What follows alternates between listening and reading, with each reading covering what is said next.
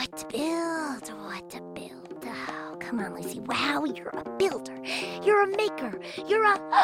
I got it! Tool call. Hammer. Wrench. Drill. Great job, Kapow. Great job, Kapow. Oh, no, wait, that's me. Great job, Lucy. Wow. Oh, brother. Now all we have to do is turn this thing on.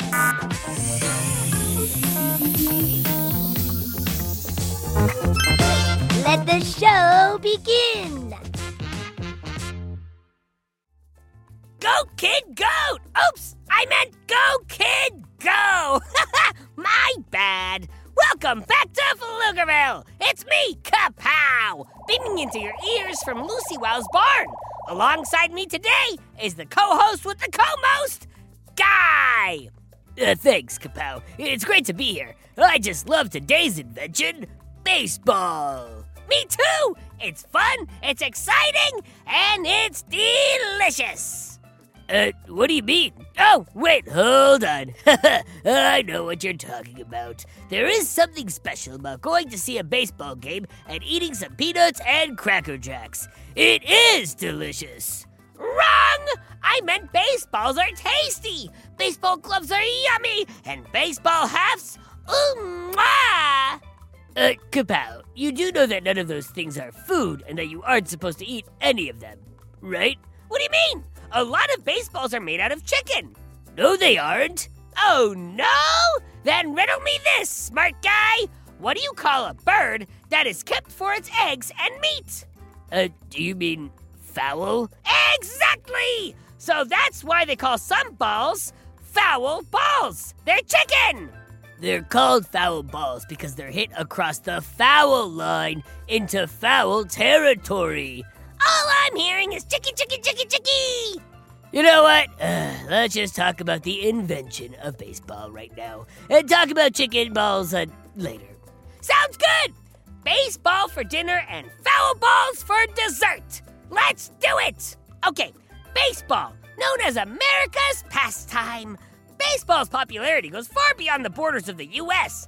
Every spring from Latin America to Japan, people of all races, religions, and cultures step out onto the baseball diamond and try to hit a little white ball with a big stick.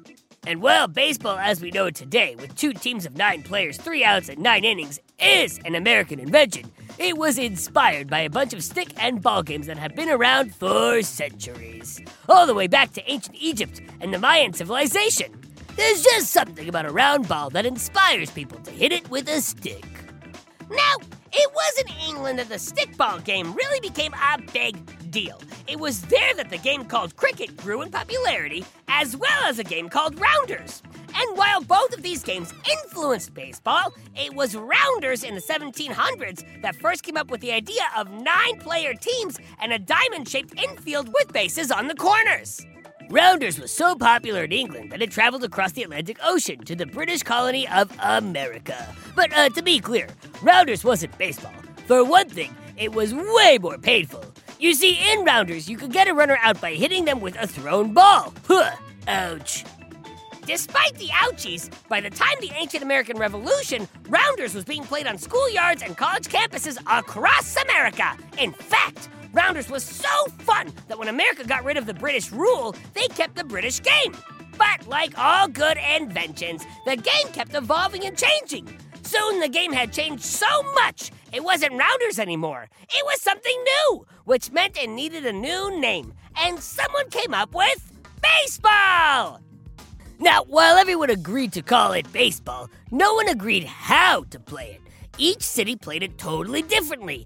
Then, in September 1845, a group of men in New York City created the New York Knickerbocker Baseball Club.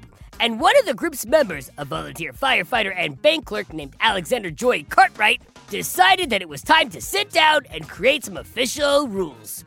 The 20 rules he wrote down, called the Knickerbocker Rules, set up 4 lines, the distance between bases, the 3 outs rule, and eliminated the dodgeball-style rule that let you throw the ball at the runner.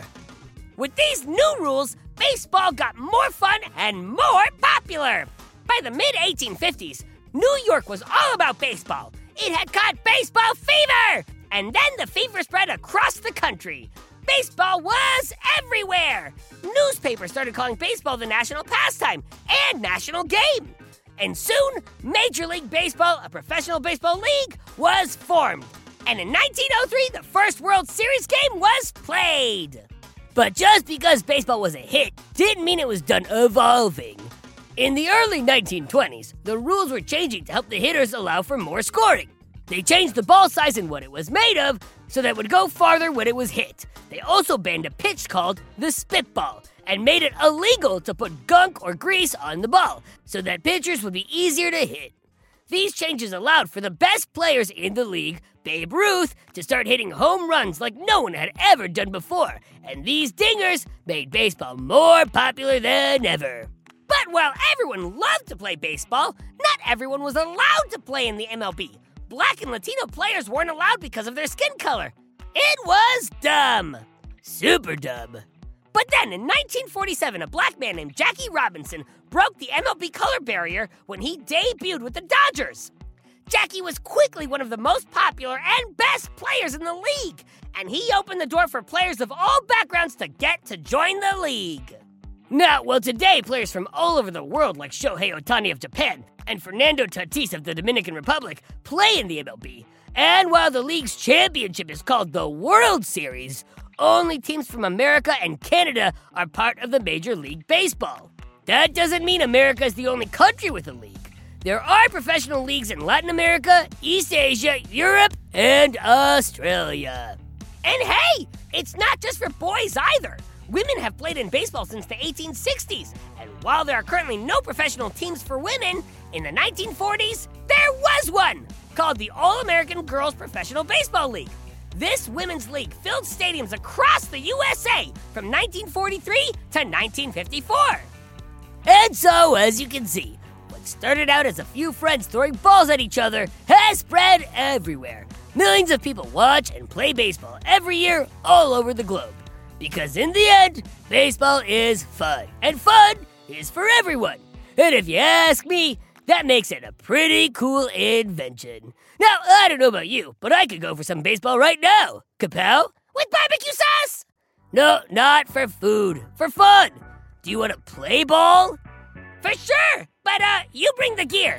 I ate mine. Well, we're gonna go play, but before we go, let me remind you, dear listener, that if you've got a question about baseball, Pflugerville, Kapow, or me, Guy Neville, send it to guy@gokidgo.com. Or to me at kapow@gokidgo.com. Oh, and one last note!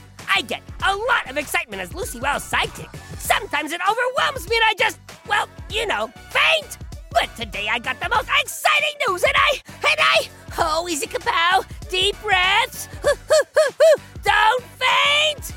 I'm on a t-shirt and a hoodie and a sticker, and I'm famous! The most famous mechanical pygmy goat to ever live! Go to GoKidGo.com and check me out! And as always, go kid go! Go kid go! Go Kid Go!